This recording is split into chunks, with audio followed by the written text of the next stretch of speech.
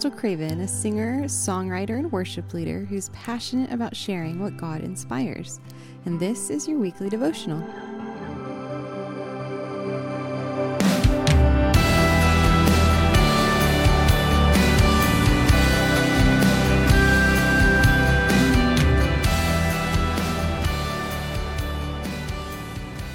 When I was younger and I heard the word persecution, I used to think of places like China, or of people like the apostles being stoned to death or hung upside down on a cross. Now, in the face of changes here, even in America, it's becoming more of a reality, just in a different way for now. While in America, we as Christians are starting to really face social and political persecution. And I believe it's only a matter of time before it gets worse, and no one will be able to ride the fence or really be lukewarm about it. Everyone is going to have to choose to either follow and obey man or to follow and obey God and face intense persecution and possibly death. Does that sound scary to you?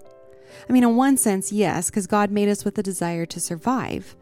But in the other sense, our spirit should yearn for God so much that we forsake our flesh and all the fear that comes with it and just purpose in our hearts to follow and obey God at all costs, knowing that we will face persecution just as Jesus warned us in Matthew 10.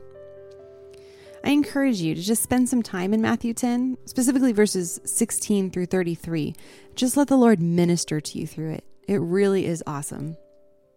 In America, we've been really spoiled to be able to worship God freely in buildings, homes, parks, anywhere we want, and to have the right protected under the Constitution of our land. But have we actually taken advantage of this freedom fully? Or have we as a whole grown content with just doing church maybe once a week or less? If we are truly being the church, the body and bride of Christ, we must be abiding in Him every single day and walking as the body the way that Christ designed, not as America designed. So how can we know what God's will and design for His church is? And how can we pursue it even if persecution is ushered in? In Acts 2, we see, after Peter had preached the sermon at Pentecost, just how the early church was operating and thriving. In Acts 2, 42 through 47, it says, "And they devoted themselves to the apostles' teaching and the fellowship, to the breaking of bread and the prayers. And awe came upon every soul, and many wonders and signs were being done through the apostles. And all who believed were together and had all things in common.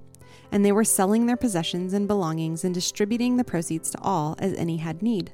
And day by day, attending temple together and breaking bread in their homes, they received their food with glad and generous hearts, praising God and having favor with all the people. And the Lord added to their number day by day those who were being saved." When you read this, don't you just get a longing desire to be part of it? Jesus designed us to be in community as His church, to be doing life together, not just meeting for an hour a week to scarf the meat of the word like a snack and then scatter. It's important to abide in Jesus on our own in an individual relationship with Him, but He also highlights the importance of being among fellow believers, not just in the study of His word, but also in praying together, in communion, and sharing meals together, and in fellowship together. COVID has changed a lot, but it shouldn't change how we live as the body of Christ. And as persecution comes and gets worse, it won't be a decision on whether or not to go to church in person, or whether or not to post a Bible verse on social media, or whether or not we should voice support for things like marriage the way God designed it, or protection of children inside and outside of the womb, or even to share the truth of the gospel in love with those that we meet. It's going to become more a matter of there is no church building to meet at, and you'll need to meet in homes. Or you won't have the ability to post Bible verses or biblical perspectives on social media because the law will have changed to become just the complete antithesis of a biblical worldview, so much that voicing your biblical views or sharing the gospel may land you in jail, or at minimum, maybe a lawsuit that you can't afford the judgment of. But that shouldn't cause us fear, or worse, to give up and fall away. A little further in Acts, we see the disciples coming before the rulers and were threatened and told not to preach in the name of Jesus. And Peter and John answered them in Acts 4:19 through 20. And they said, "Whether it is right in the sight of God to listen to you rather than to God, you must judge. For we cannot but speak of what we have seen and heard." And then they were arrested again and warned over not to preach Christ. Yet again and again, they continued in their mission and responded that they must obey God rather than men. When Stephen was brought before the council with false allegations, he spoke the truth in love boldly, even though it ended up costing him his life, as we read in Acts 6-7. And when Paul was sought to be killed in Damascus, wisely he fled through a window in the wall, but only for him to continue the mission that Jesus called him into. And he was later arrested, beaten, plotted against, and brought before high-ranking officials, yet he didn't detour from that upward call of God in Christ Jesus. He was faithful to follow and obey Jesus no matter what the circumstances were, and even though it meant his eventual death. How did these people, those in the Bible and those that we've read about throughout history, such as, like Corrie ten Boom and her family and Gladys Aylward and Jim and Elizabeth Elliot and all these others, how did they manage to stay so strong and on course in their race throughout such intense persecution? This quote by Charles Spurgeon sums it up well.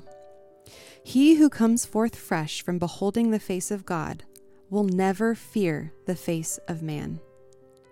So if we do what Jesus told us, to take up our cross daily and follow and abide in him and pray without ceasing, we will truly understand and live as though our days are numbered and as bondservants to the Lord God Almighty, who is coming back any day for his bride, the church. We will be able to do what James says and count it all joy when we face these various trials, and to rejoice that we're counted worthy to suffer for the name of Jesus, just as those in the early church did, not ceasing to meet with one another and to teach and preach Jesus. As C.T. Studd put it, and as Pastor Chuck, or as some used to say Papa Chuck, used to say, "Only one life 'twill soon be past. Only what's done for Christ will last." My friend, may you live an abundant life of abiding in Jesus, and upon your passing from this side of eternity to the next, hear him say, "Well done, my good and faithful servant."